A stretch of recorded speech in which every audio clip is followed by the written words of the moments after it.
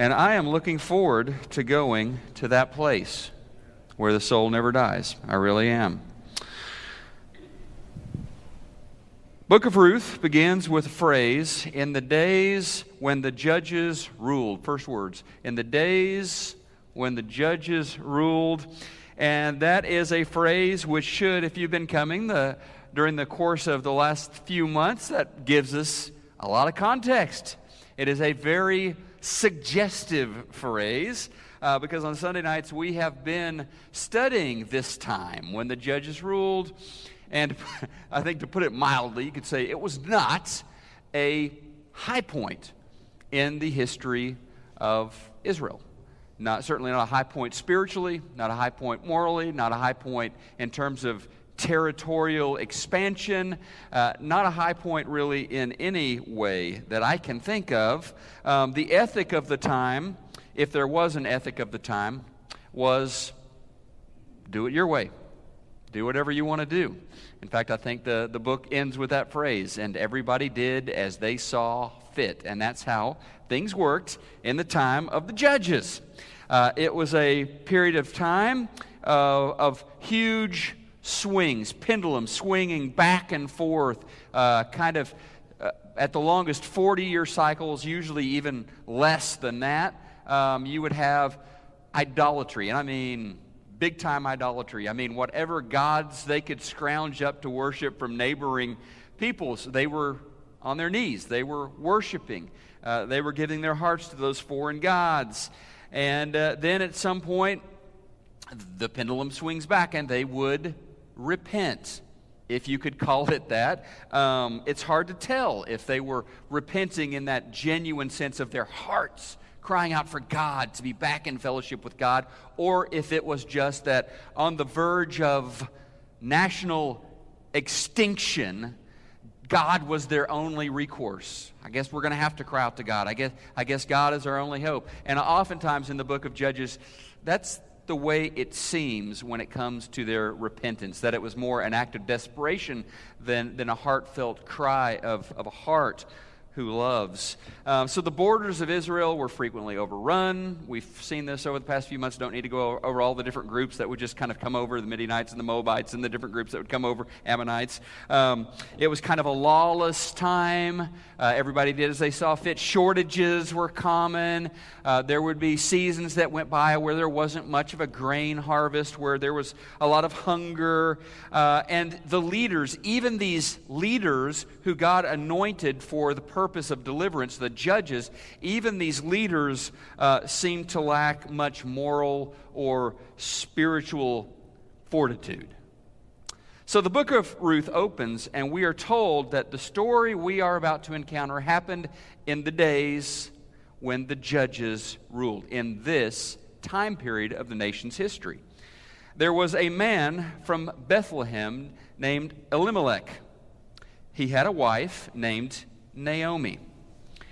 Now, you probably know this. It's just kind of a good reminder, though.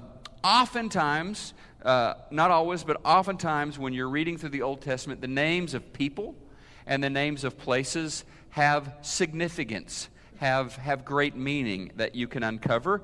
Like right here, town of Bethlehem. Bethlehem, doesn't anyone know that's house of bread. House of bread. Interesting, right? Jesus, the bread of life, was born in Bethlehem, the house of bread. One day, the bread of life came into the world there in Bethlehem. Elimelech, great name this man has. Elimelech's name means, my God is king. That's a good one. My God is king. I like that. Naomi, his wife, Naomi means sweet or pleasant. So this is a story about Ruth, who we're going to meet in a little bit. And in this story of Ruth and Naomi and Boaz eventually, we will hear about God working in the lives of ordinary people and doing wonderful things. It is a time of feast or famine, mostly famine, during the reign of the judges.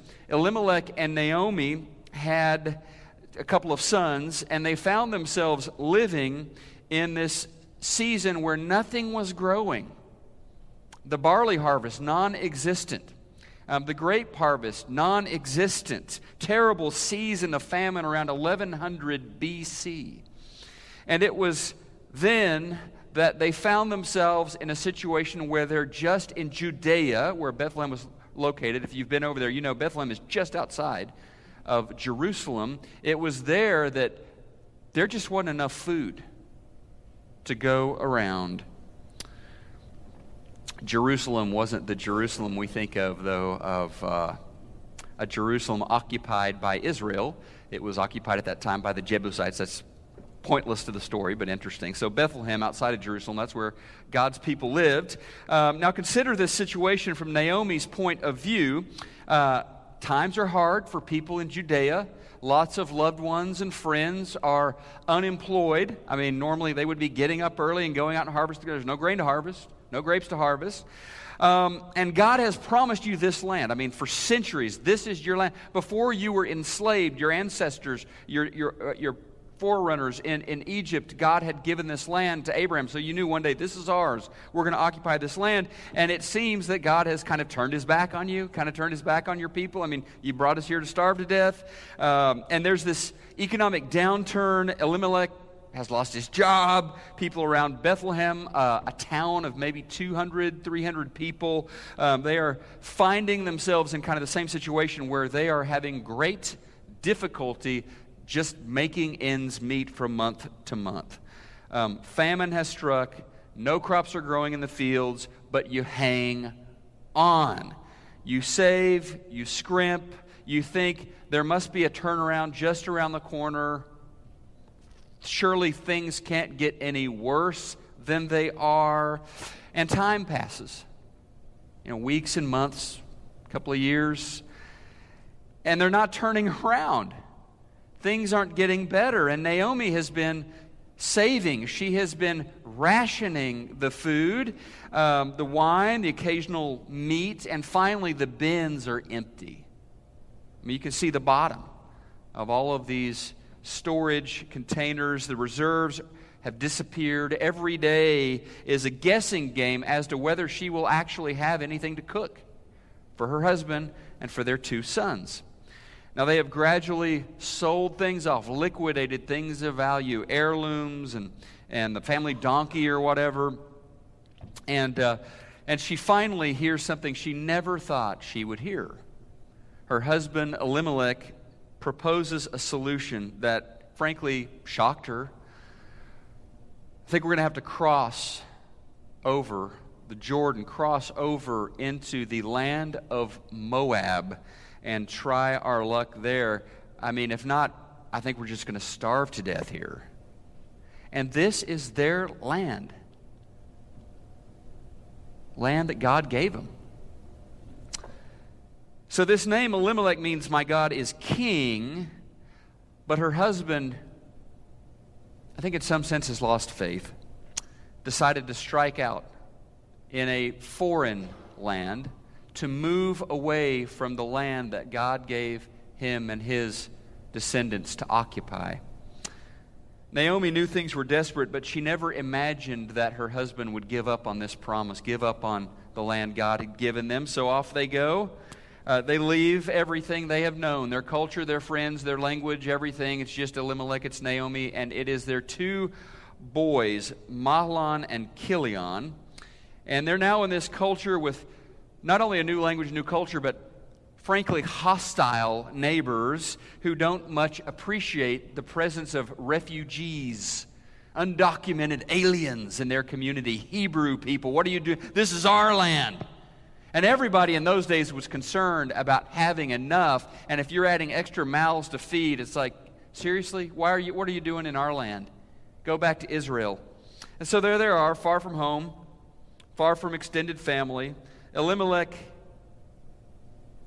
grows ill, and he dies. The only thing Naomi has left are her 2 sons, Mahlon and Chilion. She has never imagined or dreamt. She certainly dreamt that they would have wives and she would have grandchildren. Never imagined that they would marry Moabite women, but that's what happened. And that may not have been how she would have drawn it up, but at least they got married. At least they found wives, and at least a dream of one day bouncing their children, her grandchildren, on her knee was still alive. Chilion married a Moabite woman named Orpah. Mahlon married a Moabite named Ruth. Now, Naomi's been in Moab at this point about 10 years. And while things have not gone according to plan, at least her boys finally have wives. Now back to the names. Mahlon, this name in Hebrew means sickly. That's one of her son's names. Probably a nickname. I doubt if she gave that to him early on, Mahlon. But in Moab, they got these nicknames. They were always sick. They were not thriving. Mahlon, sickly. Chilion means poorly. My sons are sickly and poorly. The move to Moab had weakened them. Like their father, they had been ill. And like their father, they passed away. They died. And so there's Naomi, alone, except now for these two foreign daughters-in-law, Orpah and Ruth. But I think it's fair to assume here that Naomi, let's just say the hope tank was pretty low at this point. Just getting out of bed in the morning to face the day would have been a colossal challenge. Her world had fallen to pieces. And think about that. She has lived through financial crisis, through famine. She said goodbye to her home. She said goodbye to her people. She said goodbye to her husband. Said goodbye to her first son. Said goodbye to her only remaining child. There's something you need to know. And probably not shocking news, but in those days, it wasn't good to be a single woman. A grown-up, out-of-the-house, single woman. Women depended on men to provide for them, to protect them. And ultimately, in that culture, in that day, it was through having children that a woman found her meaning. That's the way it was. And so now, Naomi finds herself the worst kind of single. A widow, but an older widow. Childbearing years are long gone. Years when she might remarry, long gone. Her son's dead and buried. No grandchildren. The family line will end with her. All she has left are these two foreign girls. So she chooses the only path available to her. She chooses a return to Judea. Back west. News has gotten to her that things have turned around, that things are better back there now. And so perhaps she can go back and find a place with her extended family. So she begins the journey, and the two daughters-in-law are traveling with her. And at some point, and this is just an incredibly deep, complex, moving story. It has so many twists and turns that you just couldn't make this up. It has this feel of authenticity because it's real. She has talked to them about, no, don't stay with me. You girls go back. They're young enough to go home, to go back to their people, to their homes, to the Moabite community. They're young enough to marry, to find young husbands and to have children and to have a life. But they say, no, we're going to go with you. And they go along the road, and then they stop, and they all begin weeping and hugging. And then once again, the word here in the Bible is urges. She pleads, she begs with them. And this shows her strength of character. She begs them to go back. Don't come with me. Don't move with me over to a foreign land. Go back home. Take care of yourselves. You have a future. You're young. Orpah embraces Naomi, kisses her, and says goodbye. But it's hard. Ruth will not turn loose of her mother-in-law. She just hugs her and cries. Naomi looks at Ruth, begs her again to go, but she won't go.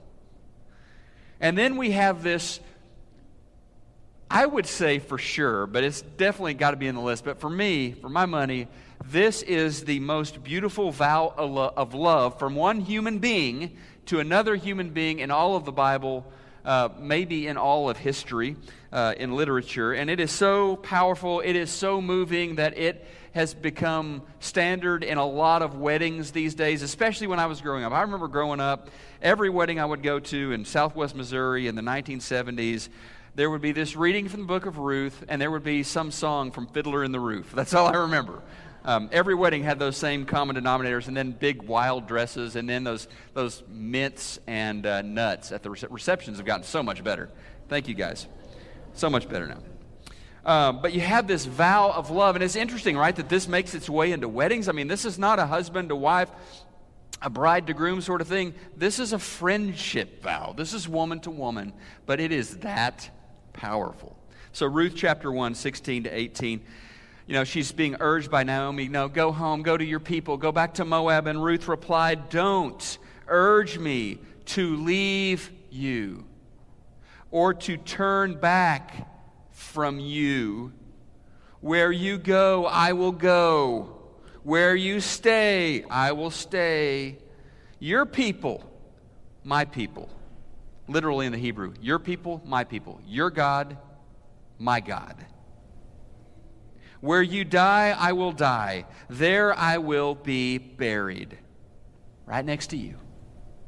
May the Lord deal with me, be it ever so severely, if anything but death separates you and me.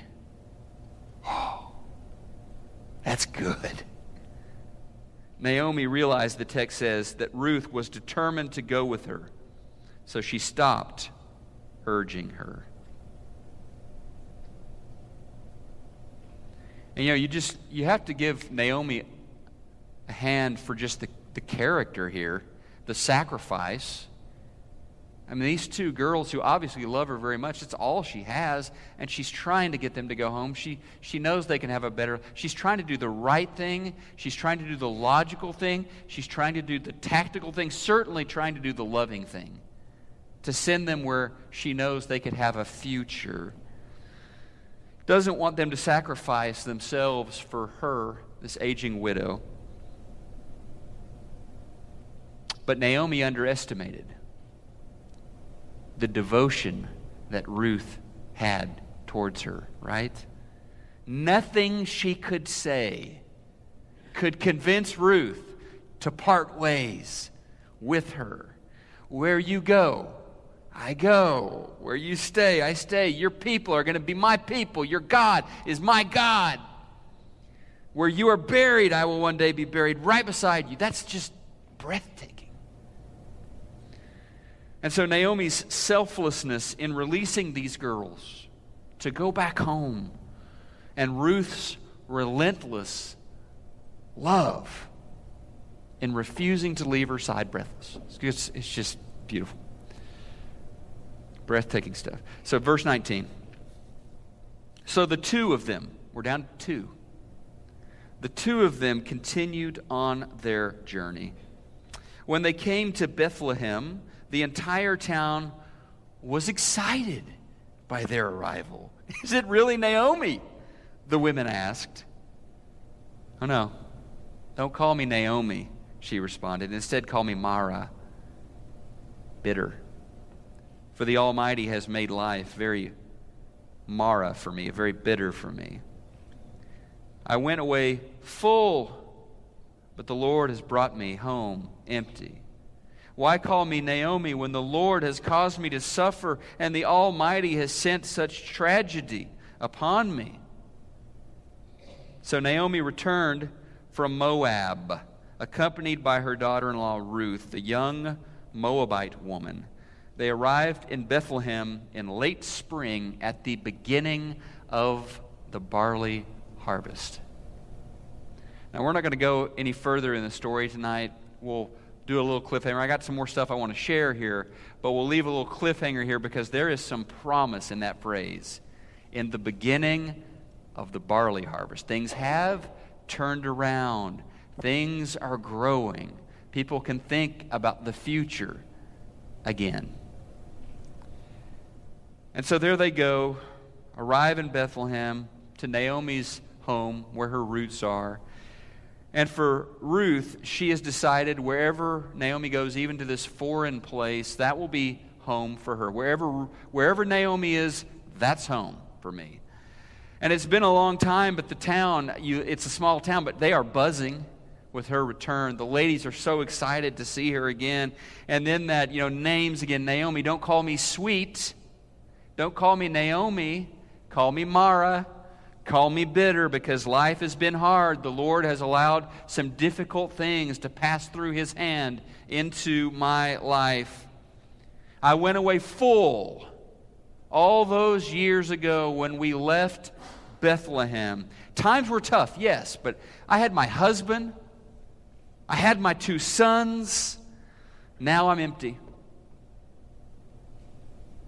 She has lost every member of her immediate family since she left those years ago. But the barley harvest was beginning. And that's our cue that things are about to change in the story.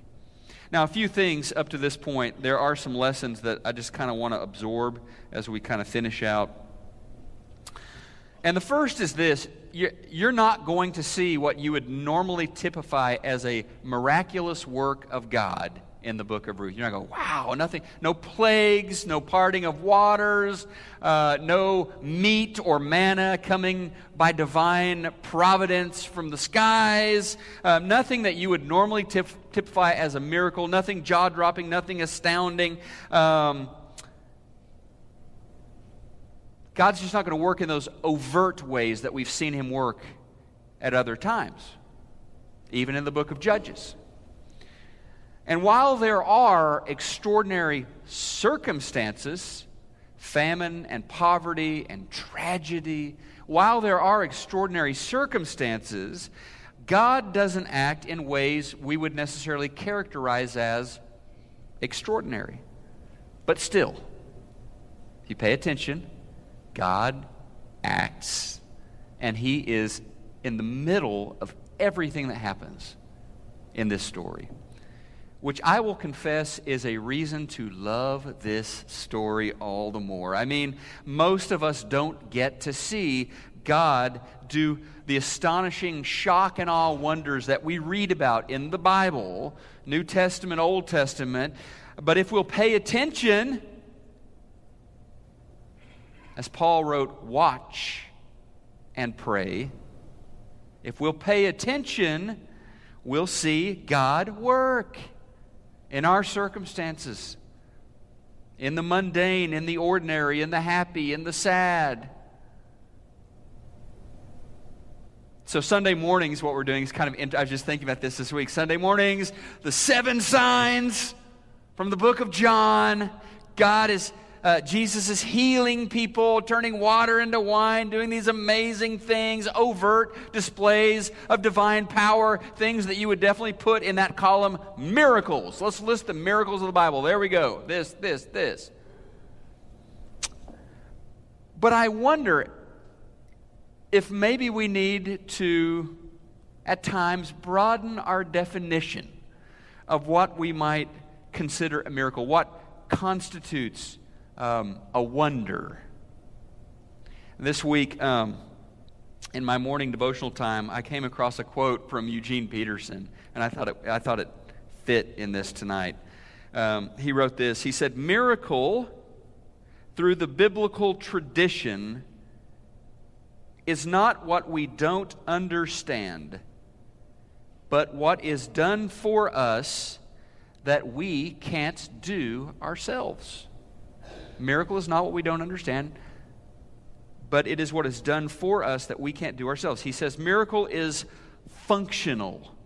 It's what God does for us, or God does for us through other people that we can't do ourselves. I like that. I like that. Maybe that's not the way we would normally capture that word miracle or miraculous, but it certainly captures truth about how God normally acts in the lives of regular folks.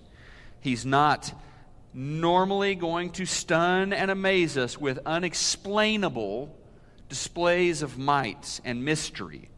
Most often, He prefers to work in the quiet ways. And often, He chooses to work through the people He puts in our lives. And while Naomi,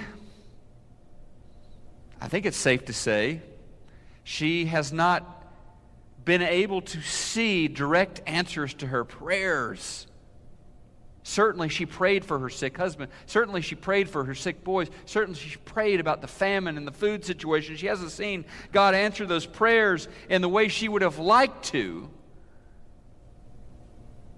But Naomi has a robust faith, a faith that holds up. If you pay attention to what she does and you pay attention to what she says, publicly even, it's impressive.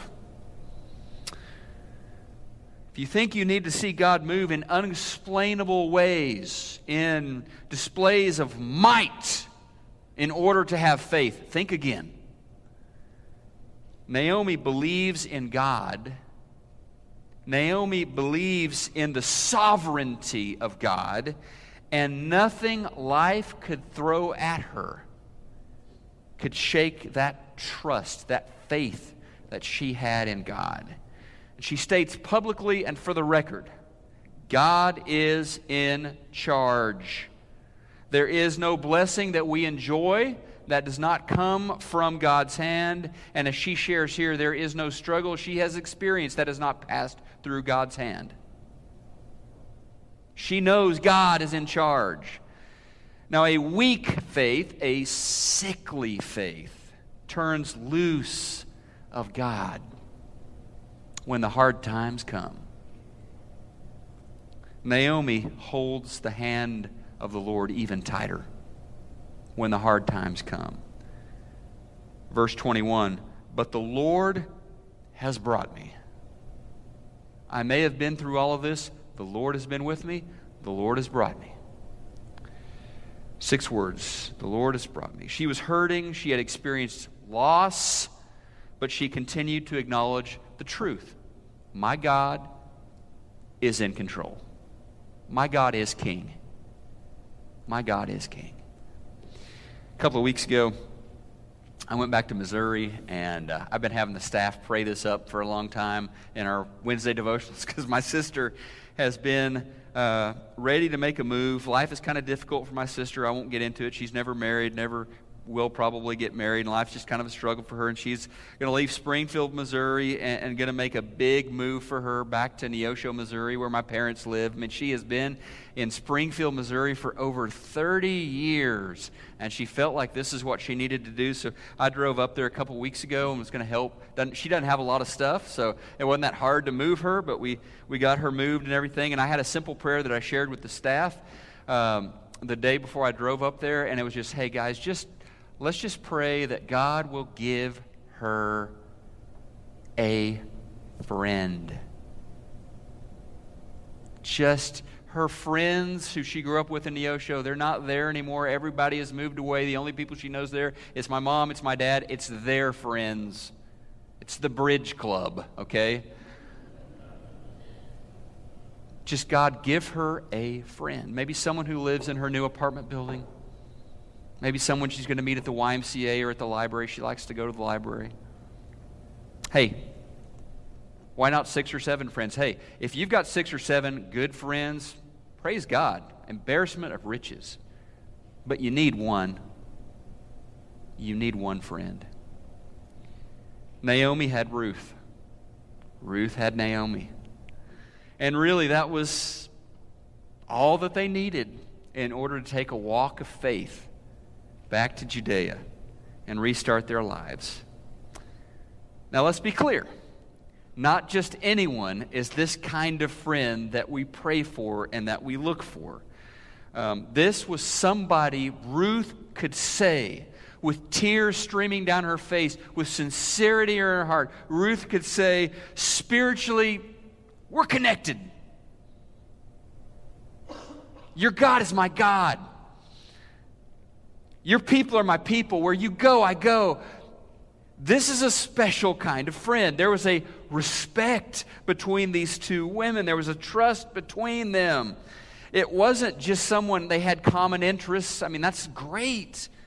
But it wasn't just someone they had common interests. They didn't even have the same kind of age, you know. I mean, they were at different life stages.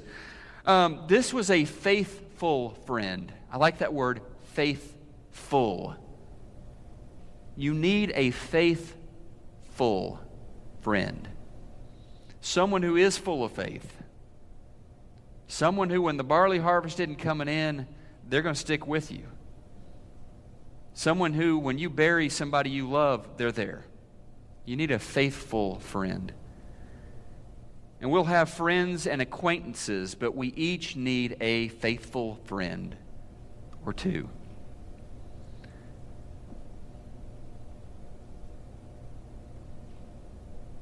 Now, I know we lose those people too.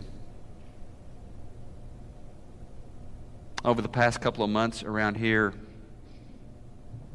some of our brothers and sisters in the Preston Crest family have said goodbye to their lifelong best friends. Todd said goodbye to Suzanne. Yvette lost Herman. Ann lost Gerald. People have lost parents in the last couple of months here among us. And this is the thing. When someone passes on to their reward, if there is great love, there is great sense of loss. We celebrate that they're with the Lord, but we sense that void, that loss. We grieve. And while we have a hope for reunion in heaven, hard, almost unbearable. But I think this is a beautiful thing. We have a community, a God-given, Christ-ordained community. Brothers and sisters. I love that imagery in the New Testament. Brothers and sisters. Surrounding those. It's a time when there's loss to step up and be that. To be family. To surround those who grieve. To pour compassion and love day after day. And one more thing. I would say this is a biggie. If you're a believer, you have a faithful friend guaranteed in Jesus. I mean, for real. You have someone you can talk to. You have someone who listens. He loved you when you were a sinner. He sacrificed for you with reckless abandon. He's close at hand, always, 24/7. He's given His Spirit to live within you. And He's a friend who walks with you, walks beside you, wherever you go, day after day, until the end. Remember those words in Matthew chapter 28, verse 20. Surely I am with you always, until the very end of the age. I'm with you. I got you. You're going to be okay. Let's pray, and we'll sing here in just a moment. Lord, we are thankful tonight. Thankful for your presence. Thankful for your promise. And we know that you are a God who keeps promises. Lord Jesus, we call out to you tonight. We love you. Where you go, we will go. Where you stay, we will stay. We want to be near you. And while we look forward to a face-to-face reunion in heaven one day, we rejoice that your promise is that you're with us now. We're thankful, God, for the family that you've given us, a family that bears the name of Jesus, the Church of Christ, the family of God. We are brothers and sisters united by this bond that we have through your Spirit and through the blood of Jesus. Minister through us in the lives of each other as we pass through all the different seasons that come. Help us to know when to say an encouraging word and have the wisdom to be quiet at times and just put an arm around somebody. And God, I'm thankful that we are able to see tonight that you can work through ordinary people in ordinary circumstances to do truly extraordinary things.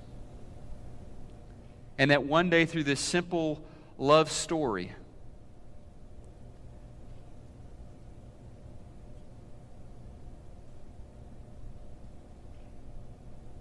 there would be a child and a grandchild and a great-grandchild, and after generations, through Ruth and Boaz, Jesus would come into the world. Our hope,